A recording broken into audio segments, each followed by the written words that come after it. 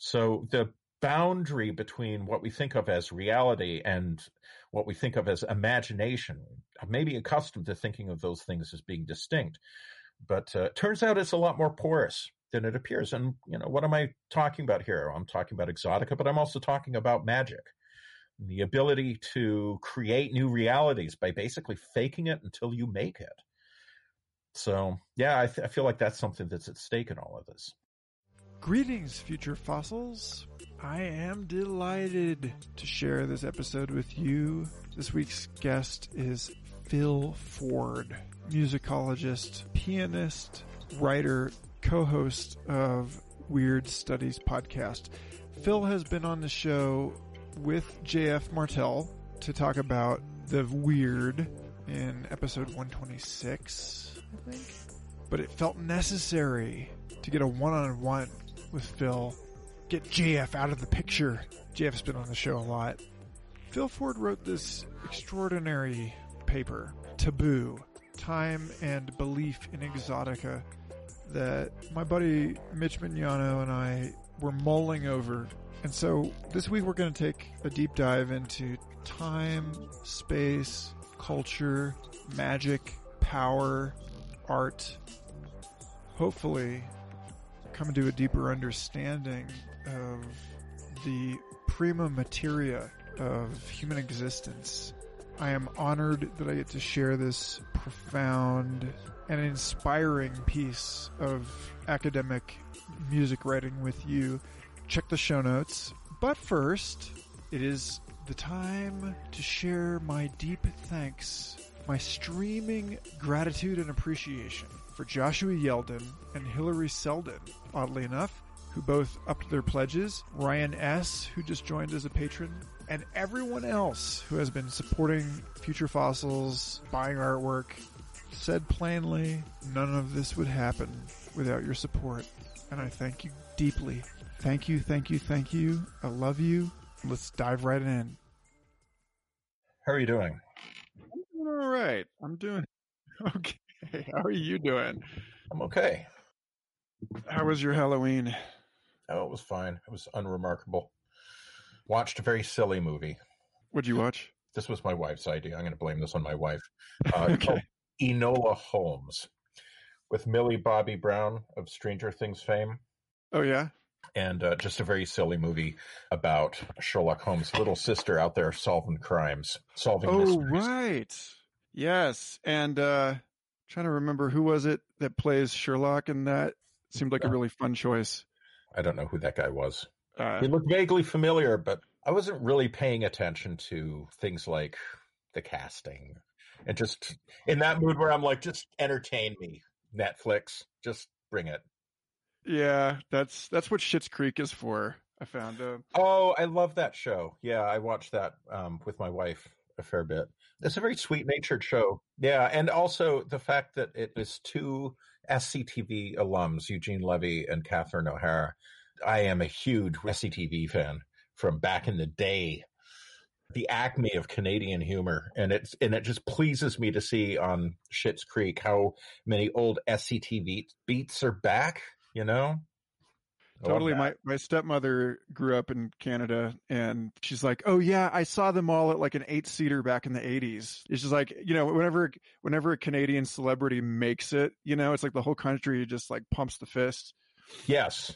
And also envies that person and tries to pull them down. There's also that. The other side.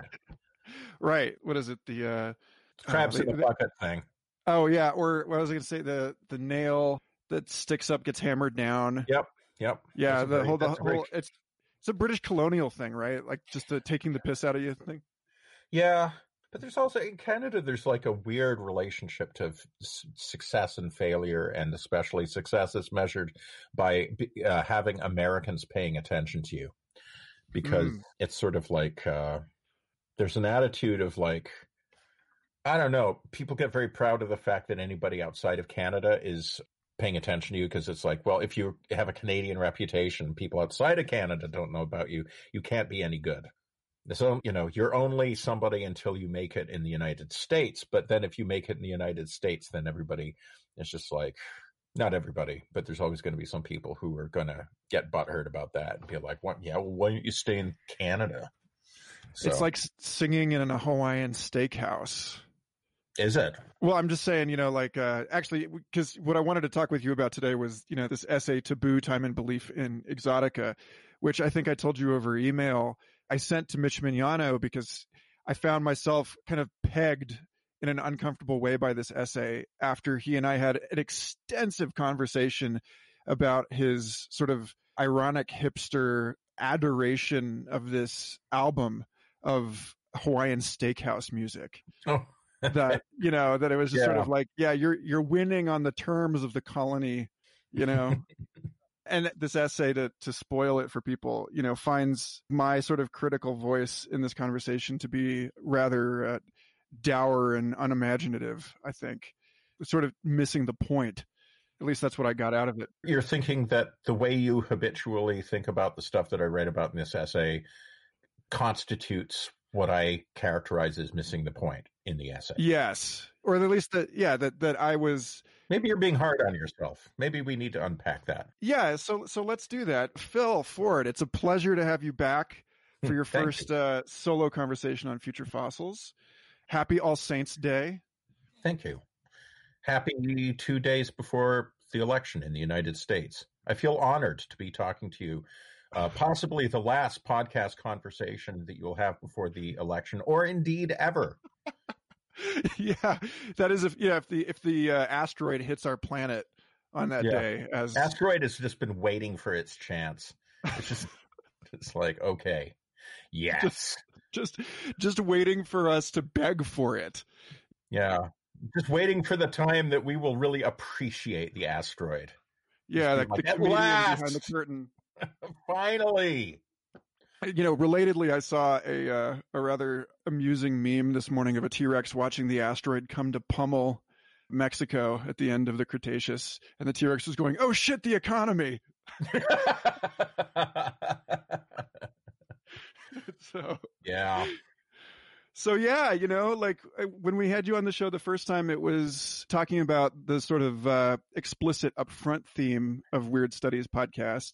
Mm-hmm. But I think such a big piece of that show, and especially of the little extra refs that you've been throwing out on the Weird Studies Patreon, which are like the lectures from your actual music course at IU Bloomington, I think are really important in the way that they animate those conversations that you and JF are having. And as a musician and the husband of someone with a music degree, I really admire your perspective on music and music history. And so, really looking forward to discussing this piece with you, because there's so much in here that I feel speaks to the themes that I like to explore on this show about where we are in the modern world and its unraveling.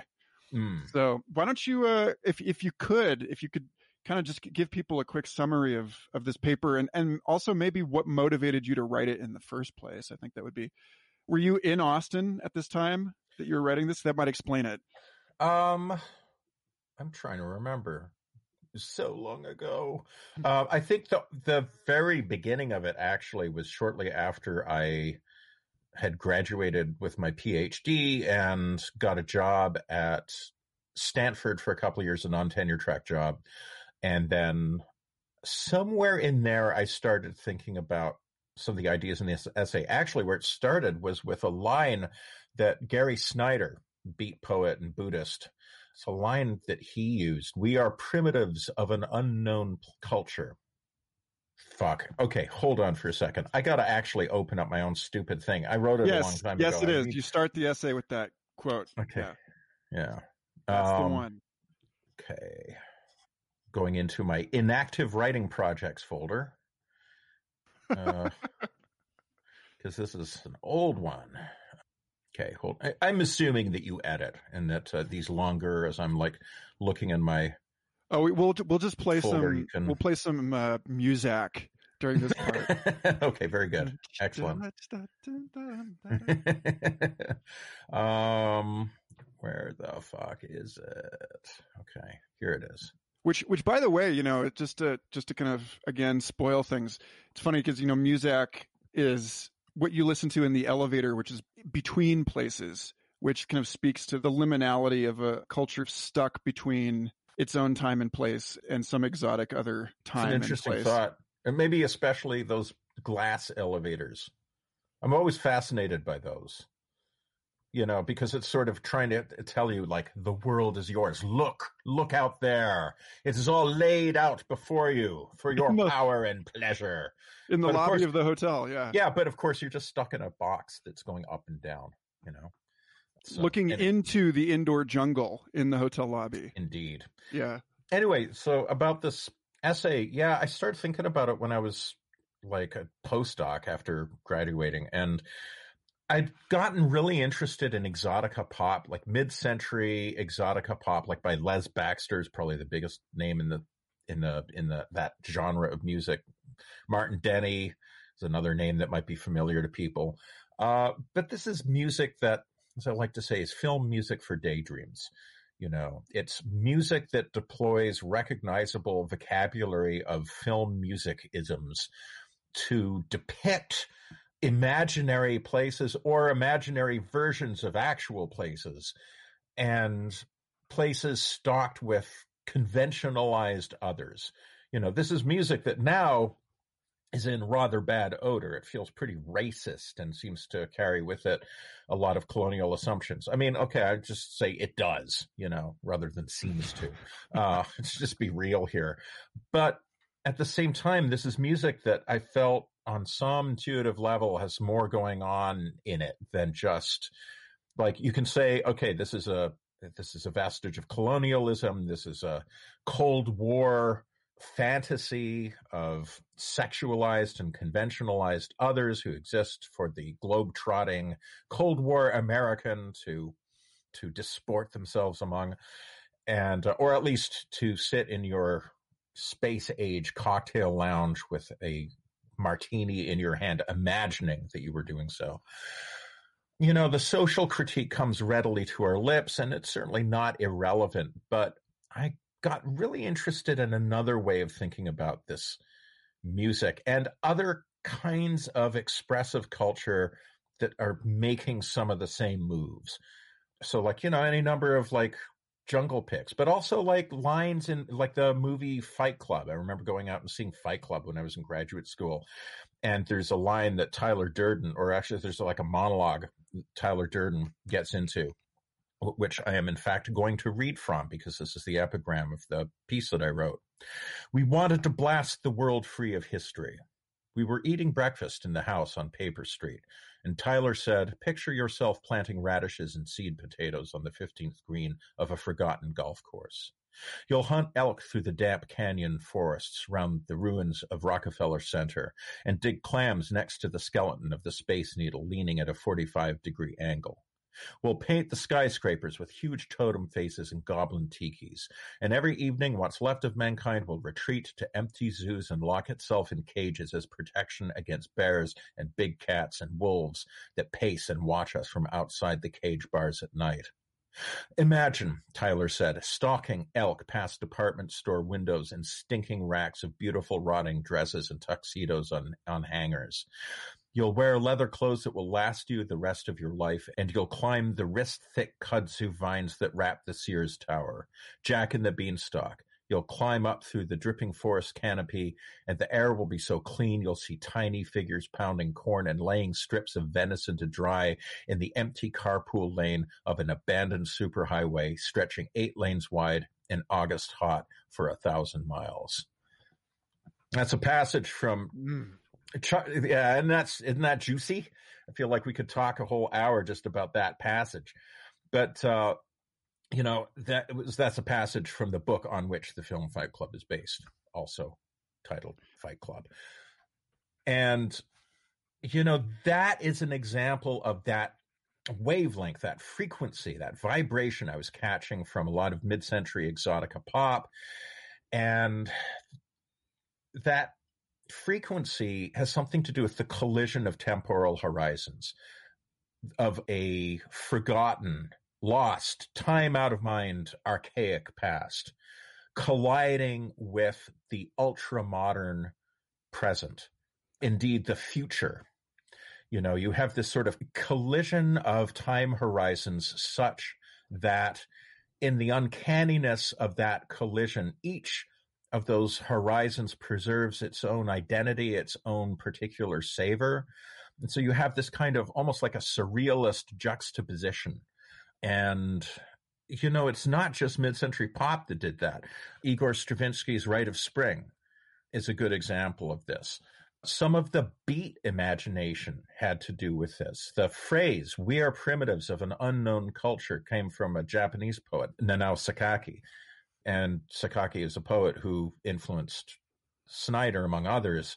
And that line, "we are primitives of an unknown culture," seems to me to sum up this kind of this vibration that I feel in a lot of different cultural forms, where you imagine yourself, you project yourself into an intimate relationship with an unknown, archaic, possibly imaginary past.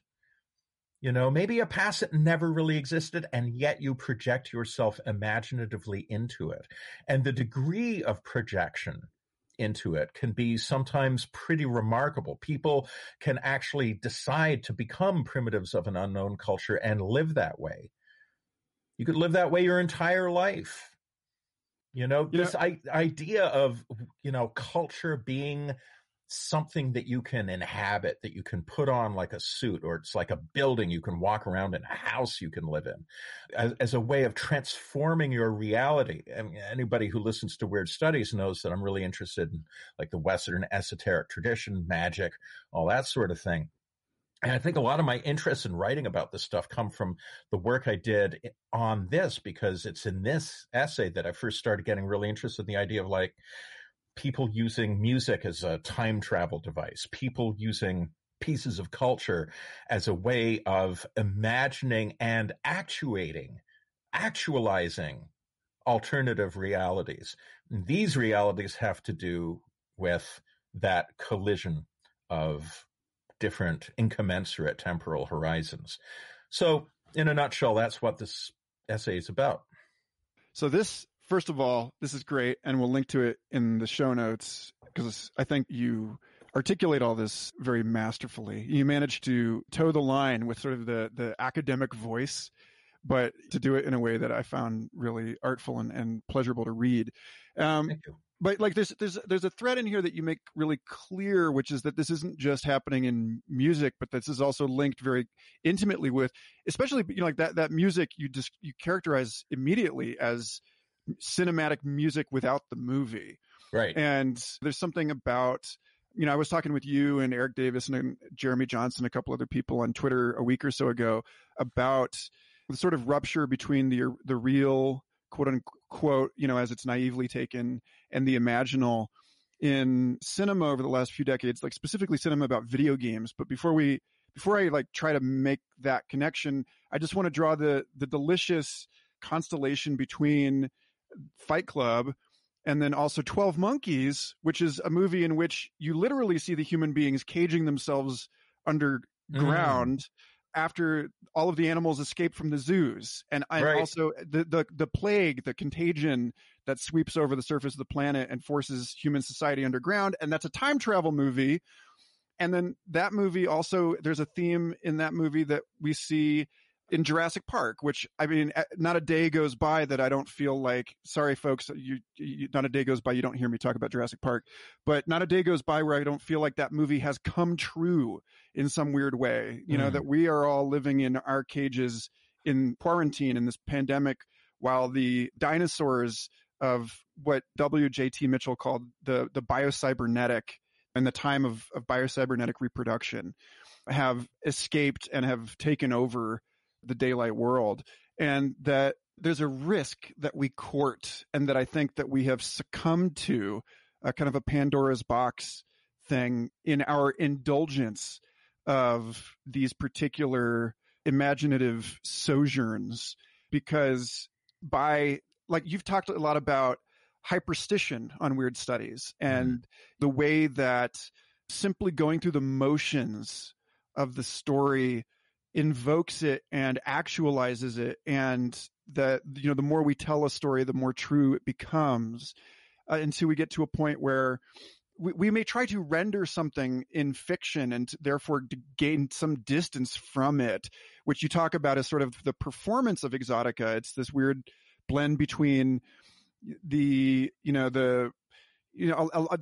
a huge sort of sexual current to it of like the white colonial adventurer and the exotic foreigner. Right. And there's something about trying to like portray something in order to make it the other by which we define our own civilized sensibility that undermines the entire practice of it. And so like the only way to actually undo that is to forget it. But we keep rendering these things in such a way that they continue to use us basically as a vessel through which they instantiate themselves. And so, you get into this, you link this to, and I'd like you to maybe unpack this piece of it a little bit. You link this to the spectacle, which I think again is like a big piece of this thing of like Jurassic Park, where they have that conversation with the geneticist Henry Wu, and they're like, well, in the book it was John Hammond asking him, he's like, we having this conversation where it's like, these aren't real dinosaurs, these are a capitalist fiction of what a dinosaur is. This is like what we think tourists want to see and imagine as a dinosaur. And then John Hammond in the book and Henry Wu in the movie are both like, well, who gives a shit? Like, it doesn't matter. And you get into that whole thing about the aestheticized politics of the spectacle. And I think that's a really interesting piece here. And rant. One interesting little fact about Les Baxter, the composer who is, as I say, kind of the godfather of the mid-century orchestral pop exotica style. If you've ever heard of Yma Sumac, a singer, her most famous album, Voice of the Tabe, which is spelled Xtabay, but pronounced Tabe. He's the guy who did the music for that, right? And he's sort of an interesting cat because he had background in jazz, and he had a lot of classical composition chops. A lot of the moves that he makes in exotica pop really come from Debussy, Ravel, and Stravinsky. A lot of the stylistic features of that music kind of come from that. But he also had an interesting, checkered, varied career, which included writing music for theme parks. And if memory serves, particularly the kind that have like orca whales, the sort of SeaWorld type places, I think he did at least one of those. So, that's a great example. A place like a SeaWorld type place where you have, or really just any zoo, you have a staging of nature. And that's an inherently contradictory notion, right? A staging of nature. But there's an aspect of the spectacle in that. But then at the same time, you're actually having to create a functional environment for these animals. And a lot of care goes into that, right? But think of it as from a point of view of like entertainment. You're serving up a little slice of the real world, like actual animals from the world, taken, of course, from their environments and brought to like Indianapolis or wherever you happen to be. But it's a spectacle of that, and it is done up in a way to kind of hit you with like drama. It's an aesthetic presentation. And so, sure, ask Les Baxter to write some music for that to enhance your experience of nature. That's an interesting sort of contradictory notion. That the contradiction that lies at the heart of saying, a spectacle of nature, that contradiction is something that I'm trying to get, or was trying to get at in this piece that I wrote. There's a line of George Burns that I always like to quote: "Sincerity is everything. If you can fake that, you got it made." And I've always been fascinated by that particular kind of that kind of paradox, the idea of faked sincerity or faked authenticity, a staging of the real. Because what's interesting about it, and it took me a long time to really kind of come around to this way of thinking, but realizing that there is a kind of real that emerges from the fakery, that in the fakery. Actually, there's another line by Jane Foyer, who wrote a wonderful book about film musicals. I love film musicals, by the way. Talk about spectacle. And she has a great line. She's like, peel away the tinsel and you'll find the true tinsel underneath. You know, that sense that like the tinsel has its own reality, is its own real. This kind of thing is what Umberto Eco and others called the hyperreal, hyperreality. Daniel Boorstin wrote a book, I think it was back in the 50s. I used to remember when these things were written. I can't remember a damn thing anymore, but on pseudo spectacles, like, you know, things like a photo opportunity where you are staging something like, to use a rather dark example, when Trump used strong arm to like beat and gas and kick out a bunch of people who were peacefully protesting outside a church that he wanted to use for his photo op. The fakery of that is obvious, right? He even held the fucking Bible upside down, which is a detail I particularly enjoyed. And as somebody pointed out, he was holding the Bible as if it was burning him. You know, it's like he was holding this thing like, what the fuck is this thing? What do you do with this? The fakery of it was obvious, right? This is a guy who doesn't give a shit about religion or basic human decency. Sorry, I'm bringing a political note to your show. It's okay, because we actually could go through this. This actually does connect us rather awkwardly, but nonetheless poetically, to Super Mario Brothers, 1993. Nice. Which, you know, is like, I know I'm not the first person to note that Donald Trump looks exactly like Dennis Hopper's President Koopa in that film. You're right. Which is like, and it's funny because he was the mogul of Dino Hatton, is to be contrasted with Manhattan. Wow. You know, which is like, I gotta watch that movie. Yeah, I rewatched it a week or so ago, and I was just impressed because I was like, you know, it's you watch like Teenage Mutant Ninja Turtles 2 as a kid, and you think it's great. You watch it as an adult, and it's just total crap. But like Super Mario Brothers, to me, seems like, even though people panned it, even though Bob Hoskins said it was like the worst move of his career, I find it to be so prescient.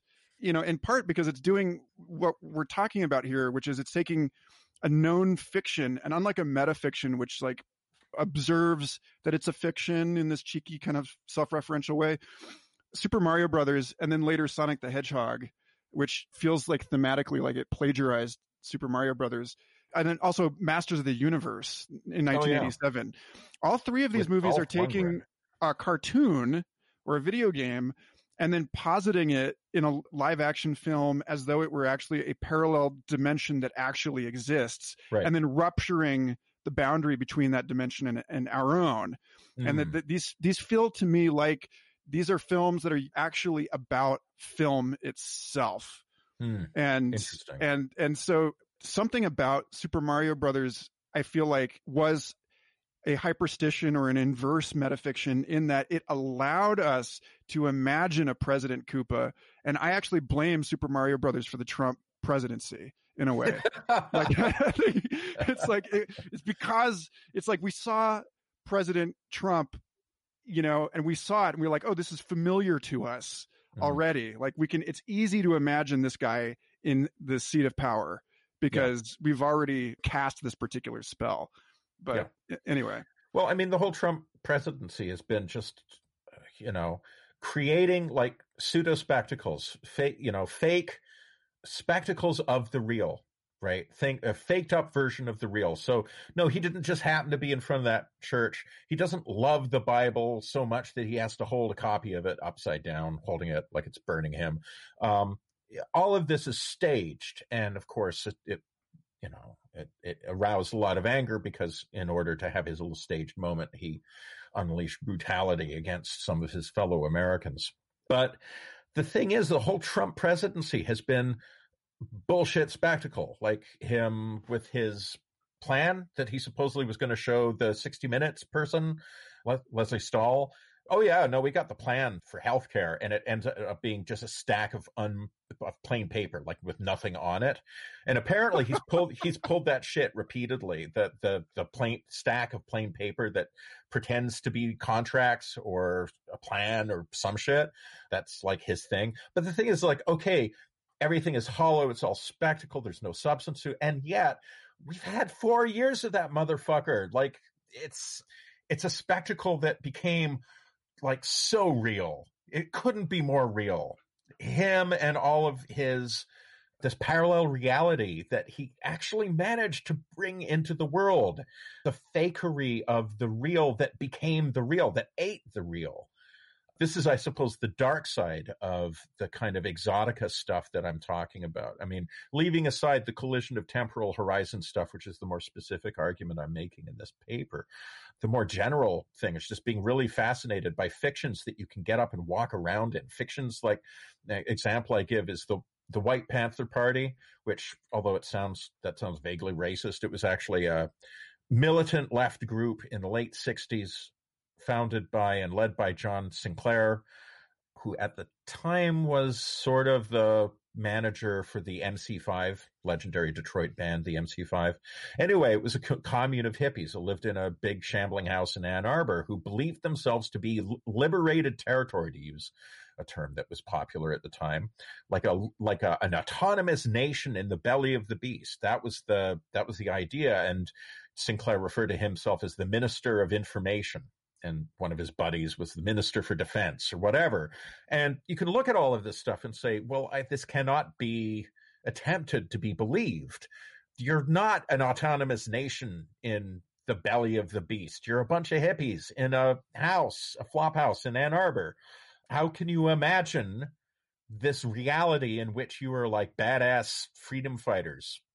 And where, in fact, like if you're actually looking at what happened with that group, for all their brave talk, they're mostly talk, like nothing really happened. No disrespect. I mean, actually, I think John Sinclair was a pretty cool guy, and there were a lot of neat things about that scene. But then at the same time, like, you sort of say, like, okay, put down on your job application, previous employment, Minister of Information for the White Panther Party and White Panther Nation. You know what I mean? Like, that doesn't fit. That doesn't really work in our administrative society as a functional idea. That's just, so what's the reality claim to that? It has maybe the same ontological status as like the fort that a kid makes out of sofa cushions in the living room, right?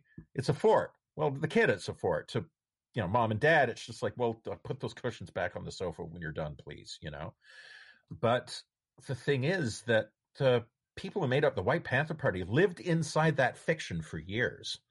And you could say, well, yeah, but you surely must have known you were just pretending, right? There must have been some corner of your mind where you were like, this is just pretend. We're just having a bit of fun here.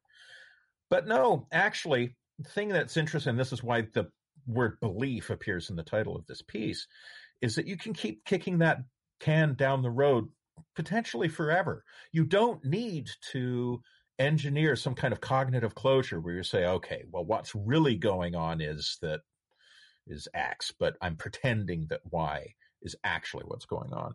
No, you just act upon the belief that Y is what it is, that, Y is happening, that Y, as opposed to X, is reality.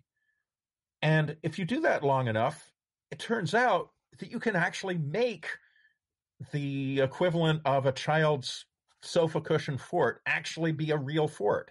I mean, for all intents and purposes, and getting back to Donald Trump, that in a certain sense, that is what he did. It's all smoke and mirrors. It's all bullshit. It's all empty stacks of paper pretending to be actual books. And yet that ended up being a reality that all of us have been forced to live in for the last 4 years. So the boundary between what we think of as reality and what we think of as imagination, I may be accustomed to thinking of those things as being distinct, but it turns out it's a lot more porous than it appears. And, what am I talking about here? I'm talking about exotica, but I'm also talking about magic, the ability to create new realities by basically faking it until you make it. So, yeah, I feel like that's something that's at stake in all of this. Yes, indeed. I'm glad that we were able to draw the line directly into the heart of weird studies, because there's this, this brings up a lot for me, especially when you bring up the whole theme park thing, again, to flog Jurassic Park's undead corpse here. But I don't know if you ever read William Irwin Thompson's The American Replacement of Nature, or no. fantastic book. He spends a good piece of that, as well as At the Edge of History, talking about Disney, because he grew up in LA, and I found that book, and especially both of those reads especially awkward in a I feel called out kind of way, because I grew up in amusement parks. Like my father worked for Universal Studios and then Disney together for over 20 years. Oh, wow. And so I grew up much like the fecal transplant that I claimed to be at the Santa Fe Institute. I grew up going into those parks through the back door. And Bill Thompson talks about Disney as a spatialization of time. You go to Frontierland, or you go to 19th century British explorer of Africa, or, you go to pre-colonial China or Japan. There's all of these, but you're walking around in these landscapes. You go to the space age in Tomorrowland, and it's unpacked in a network of physical locations in what he considered kind of prophetic, in a Marshall McLuhan way, that the electronic media surround has collapsed time and space, which I think is, a point you invoke in this essay, talking about Marshall McLuhan, talking about progress as, was it moving forward in the rear view, which is what the T-Rex in Jurassic Park is doing. But so That's Bill true. Thompson talks about evil specifically as something that is outside of its time. He says, Godzilla would not be evil in the Jurassic period, but because it's in modern Tokyo, it is. And so, Godzilla is matter out of place, which is the Burning Man term, for, we can put our imaginal moonscape futurist utopia here in the desert, a temporary autonomous zone, like the White Panther Party's Symbionia. But if we leave a trace here, then that's evil. And it's funny because, sorry, this is just like a sort of schizoidal string of references, but Burning Man was hugely inspired by Hakeem Bey's book, Temporary Autonomous Zones, Ontological Anarchy, Poetic Terrorism, and Other Essays. And he makes this point in that book that his whole notion is that the empire was never founded, that ontological anarchy is that we don't have to indulge in some sort of exotic fantasy in order to reclaim a sort of pre-modern tribal reality, because we've been living in it the whole time in the modern era, and we're just bullshitting ourselves. Yeah. And to that point, it's really funny that the whole narrative conflict in Super Mario Brothers is President Koopa hates plumbers whose job it is to clean up bullshit, right? So there's something about the rupture. In another book coming into being, Bill Thompson talks about the Rig Veda, and how the Rig Veda talks about how the beasts and the humans teamed up and imprisoned the spirit world. And he's saying that we've reached the end of that world age through electronic media, and that the spirits are coming back through, which is something you talk about on Weird Studies a lot. Sure. And in that inversion, we get what William Irwin Thompson calls about the alt-right movement, the ghost dance of the rednecks, where the technocratic world age, like the 12 Monkeys thing, or like they talk about in Fight Club, is taking the humans of modernity and encasing them in technological confinement, which we are again here in quarantine, and then flipping it and putting the spirit world back on top. And that in the technocratic suppression of the human scale and the sort of wild humanity, we end up in this thing where this whole alt-right Trump thing is sort of a death rattle at the end of a pre-Borg human age. And so bullshit reigns in this world. But it's, as you make a point in this essay, that there is something, and you talk a lot about this in some of the episodes you've done about Nick Land and Graham Harman, object-oriented ontology, that there is something about the aesthetic that, those guys are all saying that the aesthetic is the causal. And that's a note that you kind of end this essay on, that the world of appearances matters more than the modern world likes to give it credit. Oh yeah, absolutely. So I don't know where you want to poke into that, but that's just a lot I could just barf up on the table and let you run with. Well, one of the figures that I talk about a lot in this essay is a guy named Jack Smith, who is a radical queer performance artist before anybody had invented radical queer performance art. Jack Smith was a really remarkable sui generis artist who lived in he was sort of in the New York scene in the late 50s and the 1960s. He's best known for a film called Flaming Creatures, which is a notorious sort of underground film, notorious because it has sexual imagery that very much shocked I believe, Congress. It was banned for a while or impossible to find. Anyway, it's one of those sort of underground legends of the underground. Jack Smith was fascinated by what he called moldy glamour. He loved old jungle flicks. His muse was the Dominican actress Maria Montez, who appeared in such films as Cobra Woman, which is I believe an MGM jungle pick, and it's not very good. You can sometimes find it online. I was saying it's not very good it's really cheesy. It is the perfect example of like totally cheesy, obvious fake exotica imagining of some non-existent South Seas culture where an evil woman, an evil queen reigns over her subject people and she throws them into volcanoes and blah, blah, blah. That kind of, lurid 40s vintage stuff.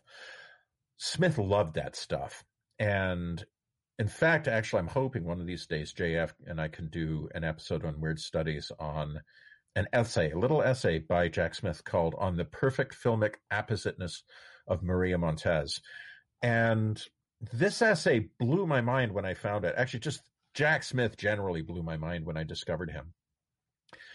But this essay in particular, because he is talking about a lot of the things that we're talking about, and talking about what it is to inhabit a purely aestheticized reality, to what it is for your aesthetic commitments to become your reality commitments, And so there's a line right at the end of this wonderful essay by Jack Smith where he writes, and this is also the end of my own essay, I finished this article. A friend, David Gurin, came to tell you, tonight I saw a young man in the street with a plastic rose in his mouth, declaiming, I am Maria Montez. A nutty manifestation, true, but in some way a true statement. Some way we must come to understand that person. And that's what Jack Smith says.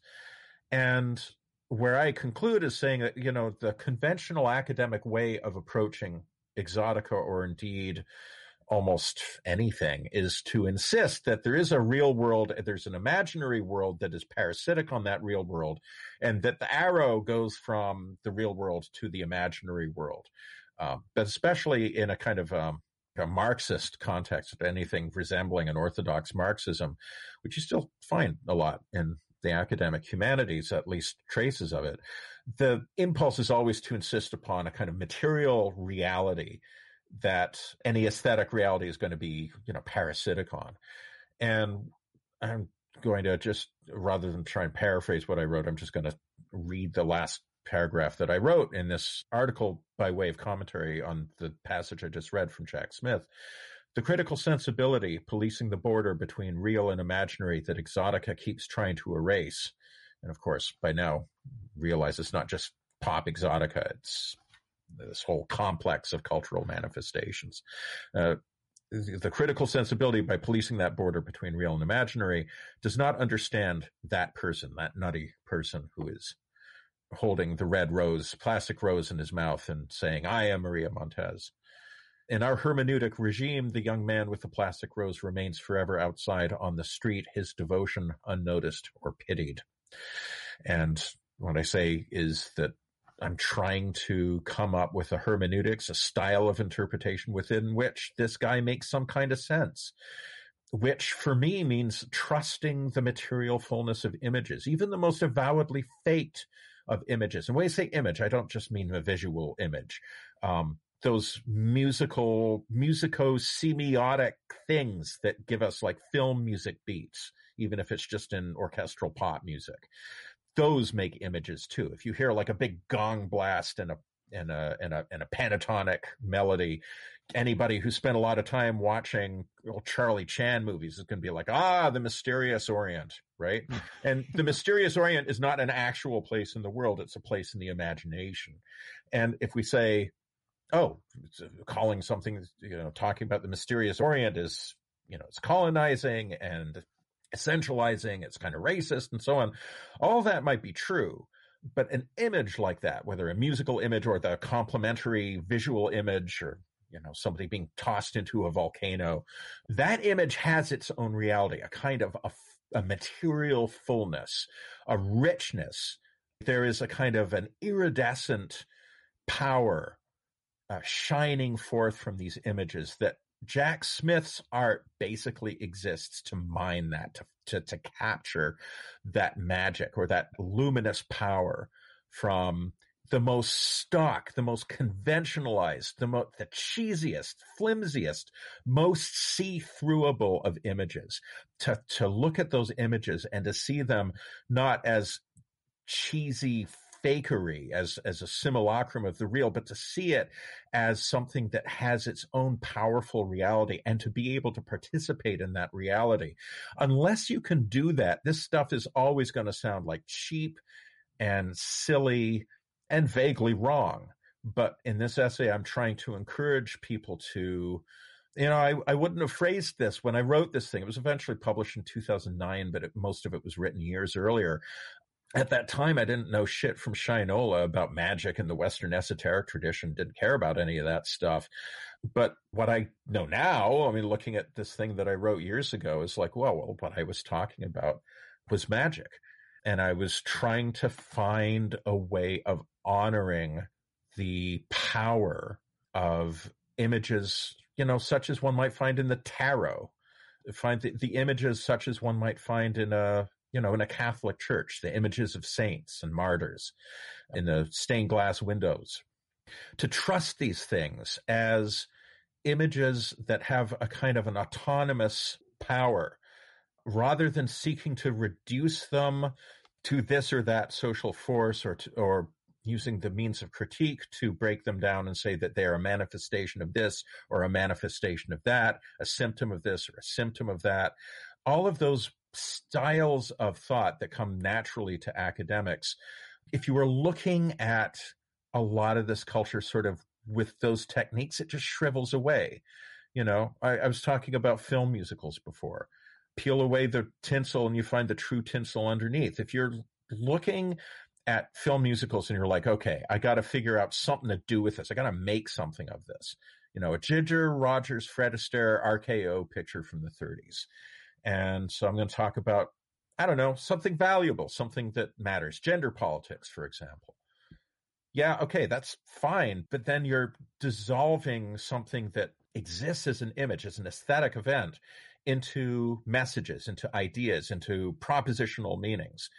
And in so doing, arguably, you're hardly even seeing the movie anymore. You're hardly seeing those images. Those images are just becoming pretexts for meanings that you will soon feel you can use those meanings to replace the sensuous immediacy of the artwork. You don't even need the artwork. All you need is the artwork as the pretext for a certain mode of critique or a certain style of analytic approach. And I guess I was just trying to get people to understand there's this other dimension to those spectacles, those manifestations. And without understanding that dimension, the nutty guy with the plastic rose in his mouth is always just going to seem like a nutty guy with a plastic rose in his mouth, rather than being as he was in that moment to himself. He was Maria Montez, not a guy pretending to be Maria Montez. He was Maria Montez. I don't know. I just got through this whole rant and I've gotten to the end and I'm not sure that makes sense even to me. Oh, it does. What do you think, Michael? Does that make sense to you? One of my favorite songs that I discovered this year is Phoebe Bridgers' song Halloween, where she says, "Baby, it's Halloween and we can be anything." Yeah. But Yeah. and so that speaks to, it's been a long time since I had John David Ebert on the show, but are you familiar with his film criticism? The guy is extraordinary, a difficult guy to get along with, but a brilliant guy to listen to. One of the things he was talking about was when I had him on the show for Blade Runner 2049, back on episode 65, he was talking about how in that show, when Kay, the protagonist, goes to the ruins of Las Vegas, and he goes into the casino, and it's these huge holograms of Elvis Presley and Marilyn Monroe inhabiting this space. And then he finds Rick Deckard, and Rick Deckard ends up going back to the android factory and is presented with an in the flesh avataric reconstruction of his lost love, the replicant Rachel. Right. And so there's this theme in that story about, that this question, which we've been, chewing over, which is how do we navigate these realms where the simple categories of naive realism are no longer sufficient as bearings for us.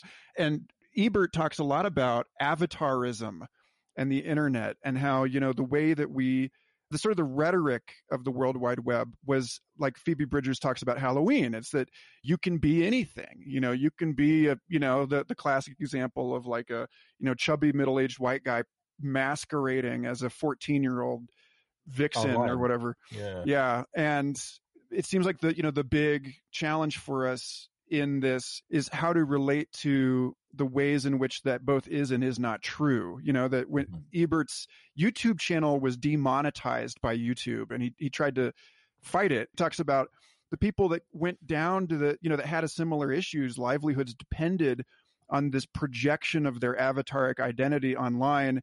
And when someone else, when they put some real piece of themselves into this mirror world, and then that gives someone else agency over them, like a fiat agency over the person you present yourselves to be. And then when they shut it down and then they claim that they can do nothing to bring back your YouTube channel, then it makes sense that people would go down to the YouTube headquarters with a gun, because they're now defending an attack on what the world claims to be virtual, but which has it's real in a way that in certain ways, the person that you are when you lose power to your apartment is not and cannot be.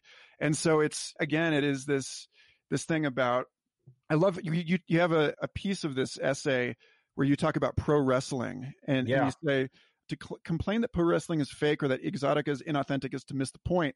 In either case, we might say, like Roland Barthes, that the public is completely uninterested in knowing whether the contest is rigged or not, and rightly so. It abandons itself to the primary virtue of the spectacle, which is to abolish all motives and all consequences. What matters is not what it thinks, but what it sees. And so this gets into this question again of like, Trump and Putin, and how do you walk this line? How do you develop this nuanced relationship to the real and to the hyper real and hypo and surreal without falling into nihilism? Because like when I think about this with respect to deep fakes, there's something where York University philosopher Regina Rini calls the epistemic backstop, which is that we all just sort of took the photo finish or the surreptitious tape recorder someone snuck into Mitt Romney's meeting as admissible evidence, as like proof of something that happened, which again is an invitation in a temporal rupture, that we're saying that this thing that was real is real.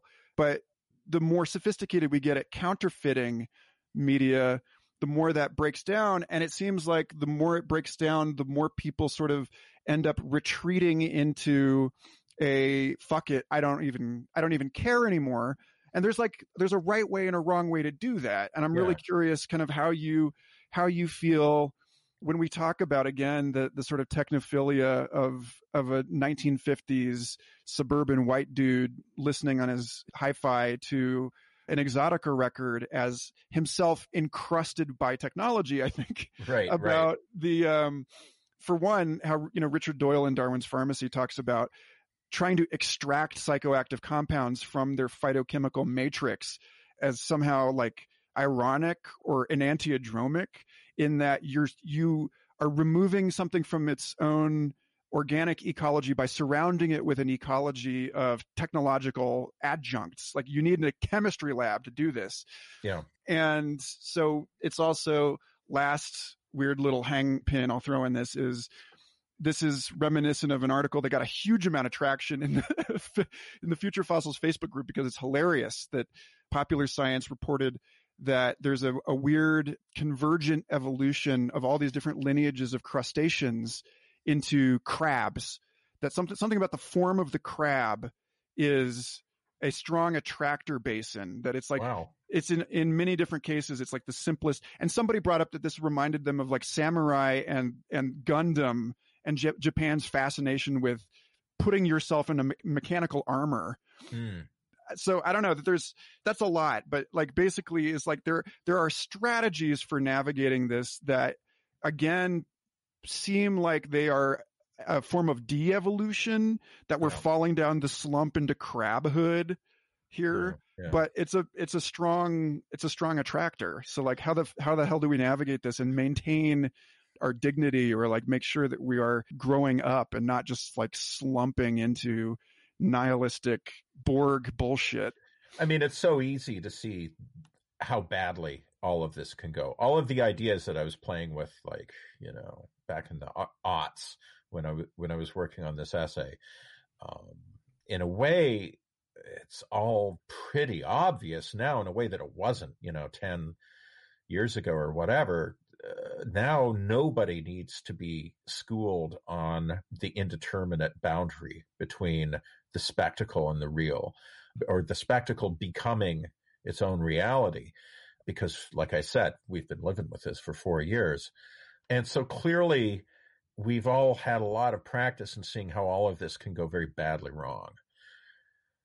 Sometimes I sort of feel like it's easy to read, for example, Marshall McLuhan and read him talking about all of the transformations that would happen in society as a result of electronic media and things that he saw coming that turned out to be absolutely right. For example, that idea of the global village, the idea that the conditions of a village where a single person can speak and the entire community can hear that person's voice in real time. The idea that those conditions can be inflated to global scale. And now the person speaking and being heard by the village in the agora is like the equivalent of that is, of course, social media, right? He saw all this shit coming long before the best possible examples of, like, he was talking about TV and radio and stuff, and his ideas about how these things would have something to do with, for example, a global village, seemed very remote and speculative. And now, now that we have different technologies, we have the internet and social media and so on, his ideas are actually much easier to understand. Okay, so like, people always seem to assume that McLuhan was looking at these things and being affirmative about them, like liking the idea that society would transform in this way, that we would be more intimately involved in one another's lives. And he was often at pains to say, no, I'm not saying it's good. I'm not saying it's bad. I'm just saying it's happening. And I'm also saying that you should know what's happening so that you can have some abilities to deal with it. So you have some tools. And I think that there's something similar going on here, not comparing myself to Marshall McLuhan by any means, but what I was writing about here is, as I say, become much more legible since the rise of Donald Trump and Trumpism generally. And not just that. I mean, there are many other examples around the world of kind of pro wrestling kayfabe being enacted on a societal level through demagogues and would-be dictators. But I feel like everything else, it's a two-edged sword. Like, I was focusing here on all of the things you don't get to do, all the things you don't get to see or hear or just perceive if you are stuck in too straightforwardly intellectualizing a mode. you're not going to be able to, perceive the fullness of the image, right? Well, that sounds great. We all love the fullness of the image. That sounds like something that you might want to be involved with. But then, like, digging the fullness of the image might also mean participating in this noxious Trumpist cult and enacting huge systemic damage on this country and many other countries besides. So clearly, there's a sort of ambiguity here. It's neither good nor bad. It's just a thing. McLuhan liked to point out, hey, the conditions of the global village, it's not a cakewalk. It's very agonistic, It's like the conditions of a village, like people quarrel all the time. There's much less individualism and there's much less privacy. If you like the idea of privacy, you're not going to like the electronic age. He turned out to be absolutely right about that.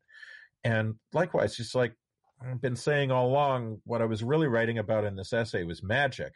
And hey, there's good magic and bad magic. There's white magic and there's black magic. It all sounds pretty white or gray, at least. It seems pretty neutral when we're just talking about Jack Smith really digging on Maria Montez, watching old cheap jungle movies starring Maria Montez and kind of projecting himself into that entire world.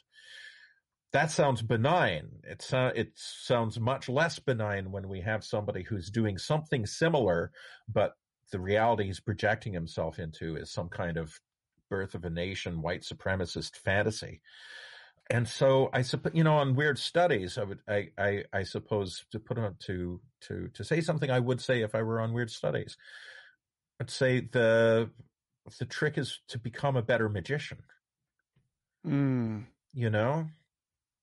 I kind of think about Trump almost the way I think about like an invasive species, a species that you bring to an ecosystem that's not prepared for it, and then that thing just takes over, like rabbits in Australia, right? Yeah. At a certain point, I imagine an ecosystem will reach a certain kind of homeostasis, that predators will evolve to fill niches to rebalance the ecosystem against some formerly very successful new introduction. And it just takes a while. It takes a while for...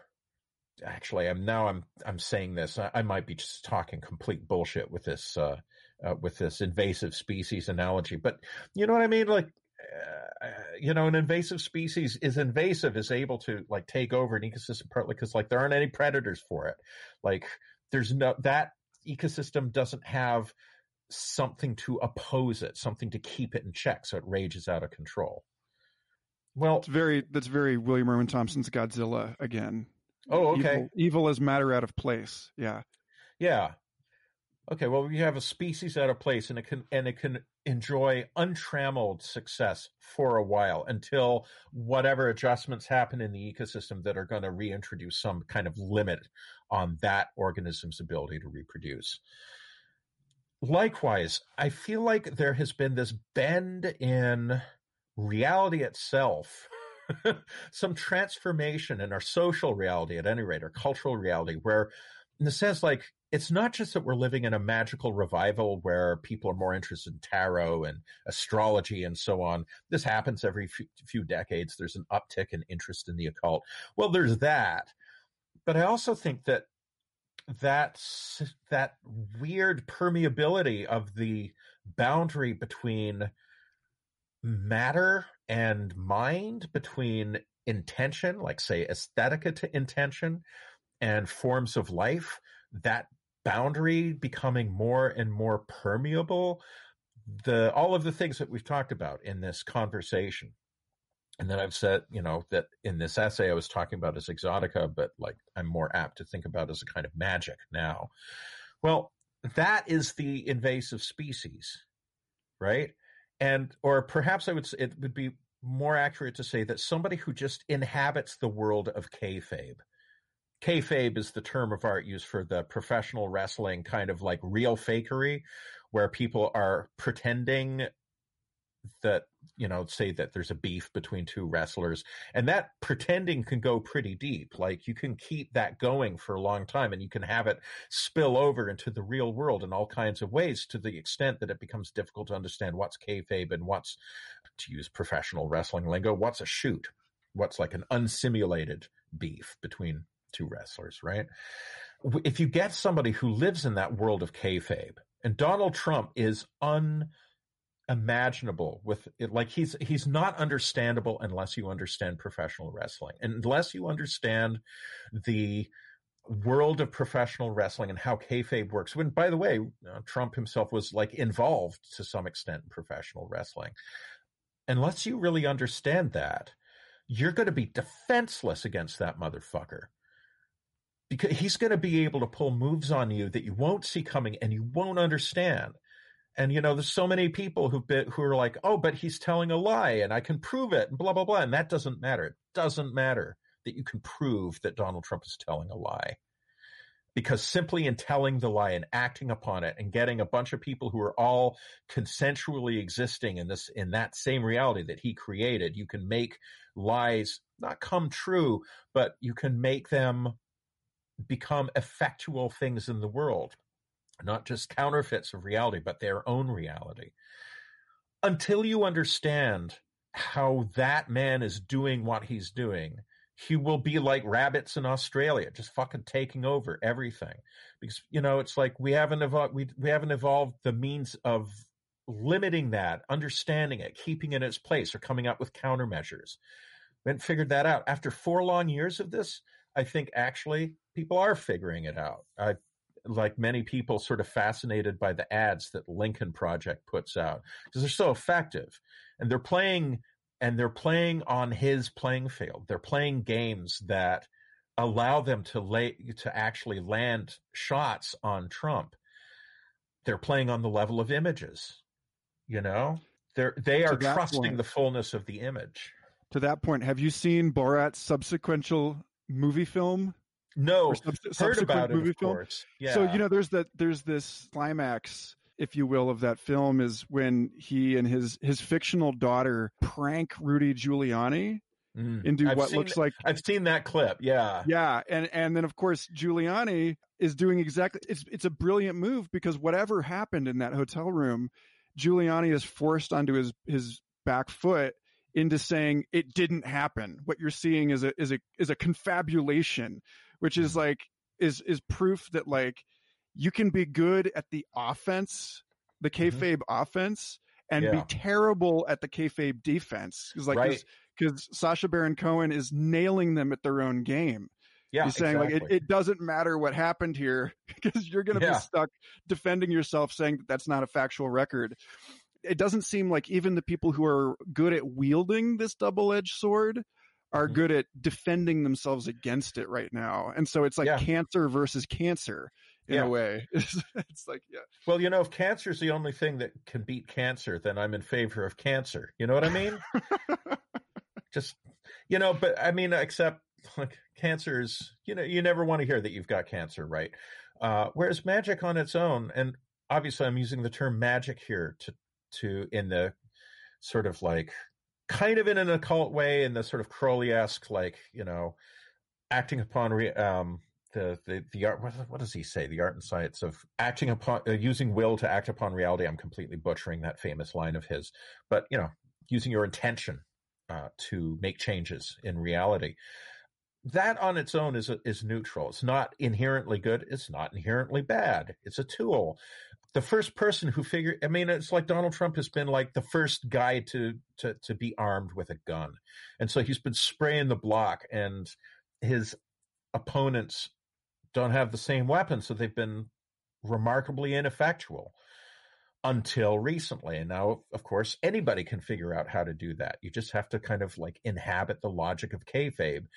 And now you're seeing a lot of actors in the space beginning to figure out how to land on Trump and people like Trump. And then it just becomes a question of, like, it's sort of like, a question about guns. Are guns good? Well, I don't know. Guns are destructive. Whether they're good or not depends on their use to some extent.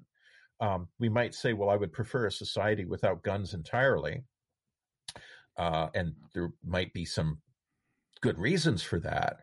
But for as long as there's guns around, we hope that there are some people who will wield them righteously and others against others who don't. And likewise, as long as we are living in this strange transmogrified world, a world that McLuhan saw coming and theorized, the strange transmogrified world where will does act upon reality in the most surprising and powerful ways. For as long as that is happening, then you better hope that some of the guys on your side have learned how to wield it effectively. That's not a moral argument. That's just an argument from self-preservation. Yeah, which interestingly, I'm quite fond of the work of SFI professor Jessica Flack, who studied under Frans de Waal and has done some interesting work on primate hierarchies, looking at as a fan of televised fighting, I think you might appreciate some of her stuff because she talks about primate dominance hierarchies as a way for the primate troop as a collective individual to encode information about its environment.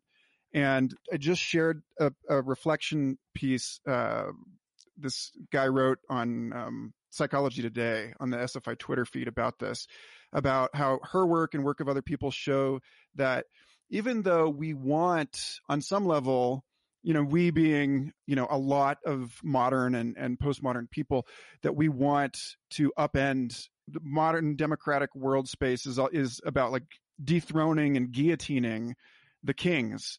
Right. But what that does, and many people have commented on this about, like the tyranny of the majority and so on. What she's saying is that when you lose a natural hierarchy, that actually conflict in the macaque troop or whatever increases. Oh, yes. Significantly. And, yes. Ken Wilber talked about this with boomeritis, where he said, the anti-authoritarian bent of the sort of systems and networks post-modernity as a cultural movement in trying to criticize and to rid the world of elitist meritocratic mythology has actually opened the space for people like Trump to come in, and that we're left with like riots in the streets of Chicago and Portland, and like we actually need somebody. There's this question of like how do we backpedal back into accepting kings. It's like a very uncomfortable thing. People are starting to look at China and go, God, imagine how, as horrible as what is it that they're doing to themselves and to the Uyghur, it's like at the same time, God, wouldn't it be great to have a society with some coherence, some like narrative unity that can like actually take action and like do something, like build public infrastructure for God's sake, know? So it's a mess. Yeah. I mean, unfortunately, we're talking about things where it's, as I say, not moral arguments. We're not talking about like ethics here. We're just talking about power. Like the argument that I made that basically like if a dark magician rules the land, you better get your own dark magician to fight that guy. That's not a moral argument. That's just a saving your ass kind of argument. And right now, frankly, I'm here for it. I am in favor of getting some dark magicians on, I won't say our side because I'm not going to presume that everybody listening to the show is on the same side, but at least some getting whatever. I'm getting myself all tied up. We need hackers. Yeah, exactly. That's pretty much what I'm talking about. But, we just are in this world now. I feel like there's no putting that genie back in the bottle. I don't know any better than anybody else. Like, how do you live in this world? I don't know. Seriously, I don't know. But I feel like we are living through a period of time where people are just beginning to feel out the potentialities and capacities of the world situation in which we find ourselves, in which a few invasive species, got there first and kind of controlled everything and got everything the way they wanted it for themselves. And our team is coming along, Team Human, to borrow the a term from Douglas Rushkoff. Mm. We're coming up along behind, and we're just like, how do you live in this world? I don't know. But the first thing we probably need is some weapons. You know, getting back to your macaques, like, it's the first thing you need. It's like you need a hierarchy because you need to have some sense of strength in a society, right? You have to figure out who's, you know, fuck. I'm beginning to talk nonsense. You're going to edit this, right? Yeah. Okay. Although I might not edit. Hey, before, this is a great place to pin it, but you know, because I made the mistake of announcing this on Twitter and asking people to contribute questions, I might add this as a Patreon exclusive pin at the end. But I did get a question, Cody Thomas Koyak on Twitter, who wanted to ask you, as a musicologist, how did Pythagoras and his views on music and harmonies being fundamental to the nature of reality get curtailed by modern academic sciences? Or perhaps, what is the current academic role our studies of the quadrivium, as well as the idea of the harmony of the spheres, play today? That's a total dogleg from everything we've been talking about, but maybe not. Interesting question. Maybe not. So what are your thoughts on that? Oh, man, I am not the right person to talk to. Actually, Meredith Michael, the show assistant, who is doing a really interesting, she's also a doctoral student in my department, is doing a really interesting project that involves this very question. It's not the only thing it's about. It's about music and space. But one of the big questions is, why is it that people thought for so long, and in some quarters still do, that music and mathematics, or like the harmony of the spheres, the proportions, the mathematical relationships between heavenly bodies, why did people have the idea that that is what music is, that music is a kind of a mundane or terrestrial manifestation of the same mathematics that governs the heavens?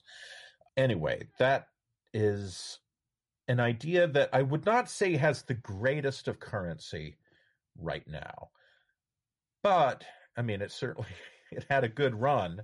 You know, basically all medieval music theory comes from some version of that idea.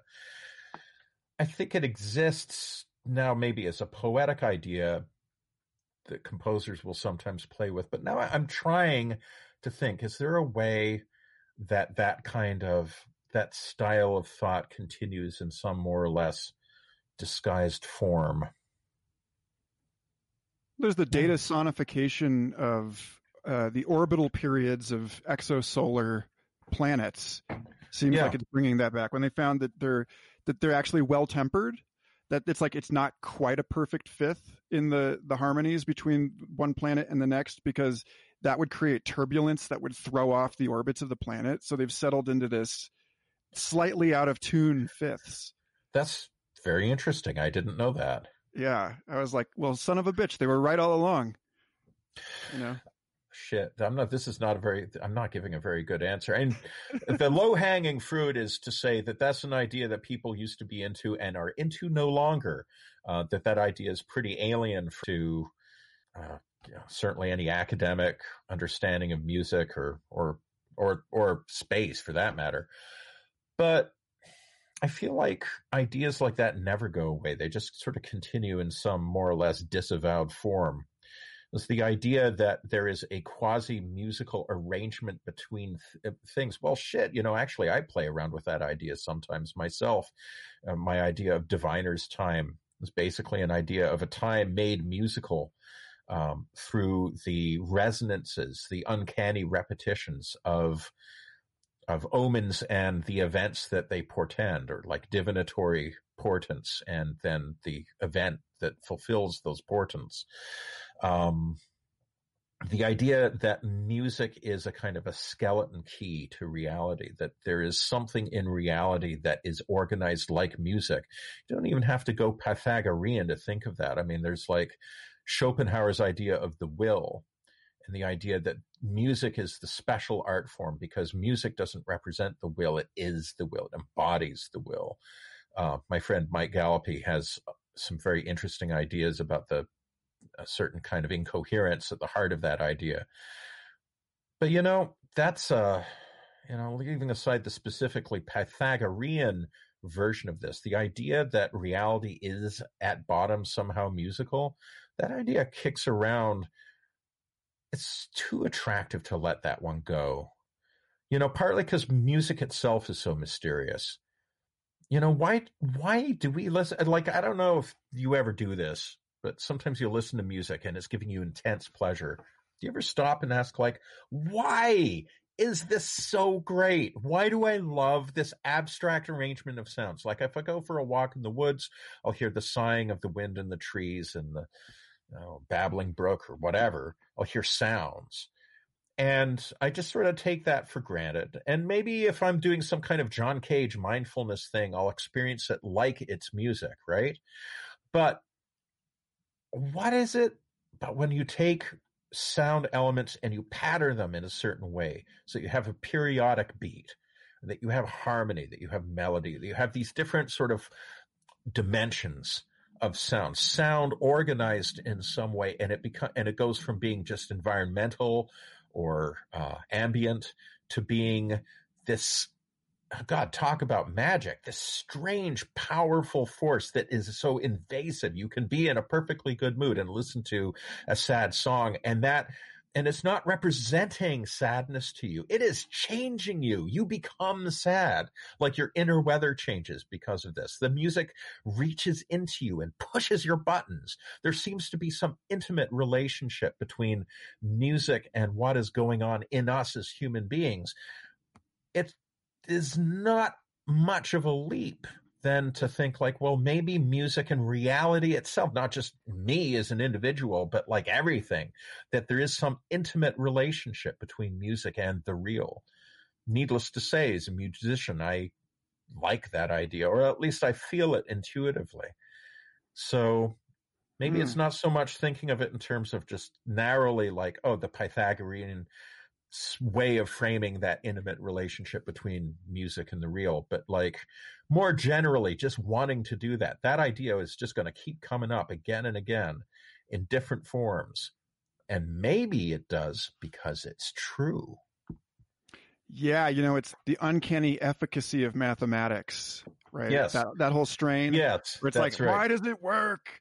Yeah, why exactly. is this? It shouldn't work. And in fact, like I just had a conversation with David Wolpert on Complexity Podcast about his notorious no free lunch theorems, which are like sort of akin to Gödel's incompleteness theory, where he says that there is an algorithm that works to explain the world, but you have to make assumptions about the world.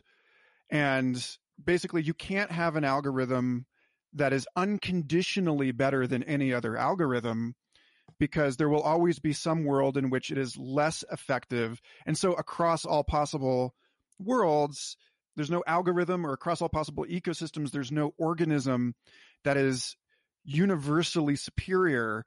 And so therefore it gets us back to this question of like, well, why does the math that we have work better? Why does this work? And it's just a total head scratcher.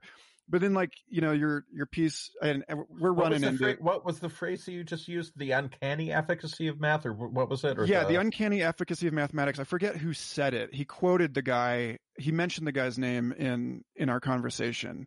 But yeah, it's this issue that puts to. We haven't even mentioned the term metamodernism, but I had a great conversation with Zach Stein about this and about how all of science ultimately rests on metaphysics, and again, like rests on aesthetics. And must, because there is, again, to like this question of like, why do we like music? There's a similar question in why do we prefer parsimonious explanations for the world? And Simon DeDeo just wrote a really interesting piece about this and about how it gets us into trouble because the virtue of preferring a simple co-explanatory narrative for seemingly disparate phenomena is what gets us to love detective stories. But if you follow that pleasure too deeply, then you end up ignoring the actual complexity of the world, and you fall into the conspiracy theorist sort of pareidolia terrain.